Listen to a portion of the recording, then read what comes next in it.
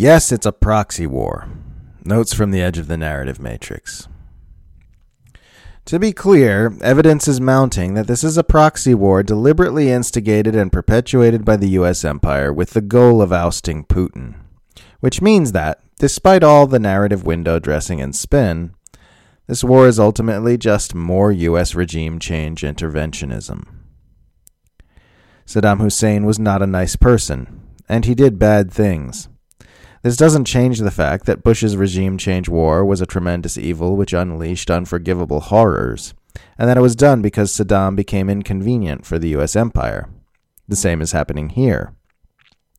As a result of deliberately provoking this war, the U.S. empire has manufactured international consent for unprecedented economic warfare geared toward ousting Putin, drawn Moscow into another Afghanistan-like military quagmire, guaranteed immense profits for the war industry, cut in on Russia's fossil fuel business, and made Europe further subservient to U.S. interests. This is a tweet by Sharmeen Narwani, a journalist. EU agrees to buy gas from the U.S., reducing its dependence on Russian gas by 1/3, in case you wanted to know why Washington provoked war in Ukraine. People say, this is not a proxy war. How dare you call this a proxy war? Pouring billions of dollars worth of weaponry into a foreign nation to be used by CIA-trained fighters with the direct ongoing assistance of U.S. military intelligence is in fact the exact thing that a proxy war is. That is what those words mean. If the Ukraine war is not a proxy war, then there has never been a proxy war.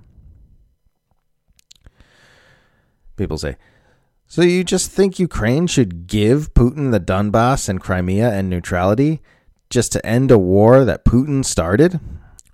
No, I think Ukraine should sacrifice rivers of blood serving as U.S. proxy cannon fodder for years to drain Moscow while you sit at home eating Pop-Tarts and tweeting.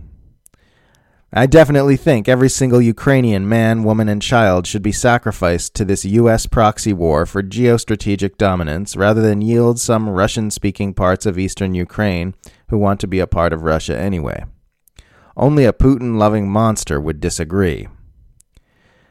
The only humanitarian position is to continue the U.S. plan to flood the nation with just enough weapons to bleed Russia without actually winning the war for years to subvert Moscow in the grand chessboard maneuverings of a few sociopaths in Washington.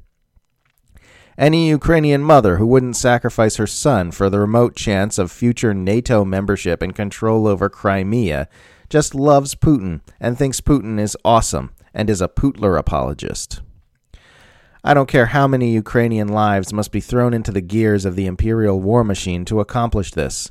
Sacrifice every one of them down to the last screaming baby, because I #stand with Ukraine until the next stylish hashtag and profile pic filter come along. There'd be a lot more credibility for the argument that Russia has no right to any sphere of influence, even over the presence of hostile military alliances directly on its border, if the U.S. didn't command a sphere of influence that looks like the planet Earth. NATO is a sphere of influence. It is an extension of U.S. imperial power, one of many. You don't get to unilaterally create a global dynamic and then cry when other countries respond accordingly.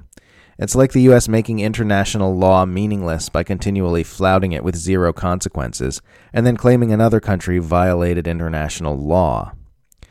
People who say, what, so Russia should just get to dictate whether its neighbors can join NATO and the EU without addressing U.S. hegemony, are either truly ignorant of U.S. hegemony, willfully ignorant of U.S. hegemony, or supportive of U.S. hegemony.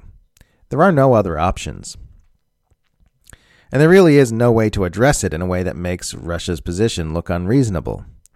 It's simply not legitimate to claim Moscow has no right to even the slightest degree of any sphere of influence, while the U.S. empire exerts a sphere of influence the size of Earth.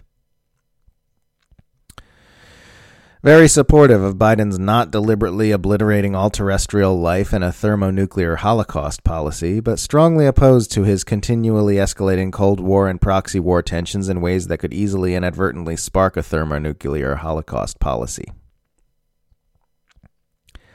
I still have less than zero respect for the claim that I need to spend more time criticizing Putin, as though the criticisms of every single one of the most powerful government and media institutions in the Western world is not enough.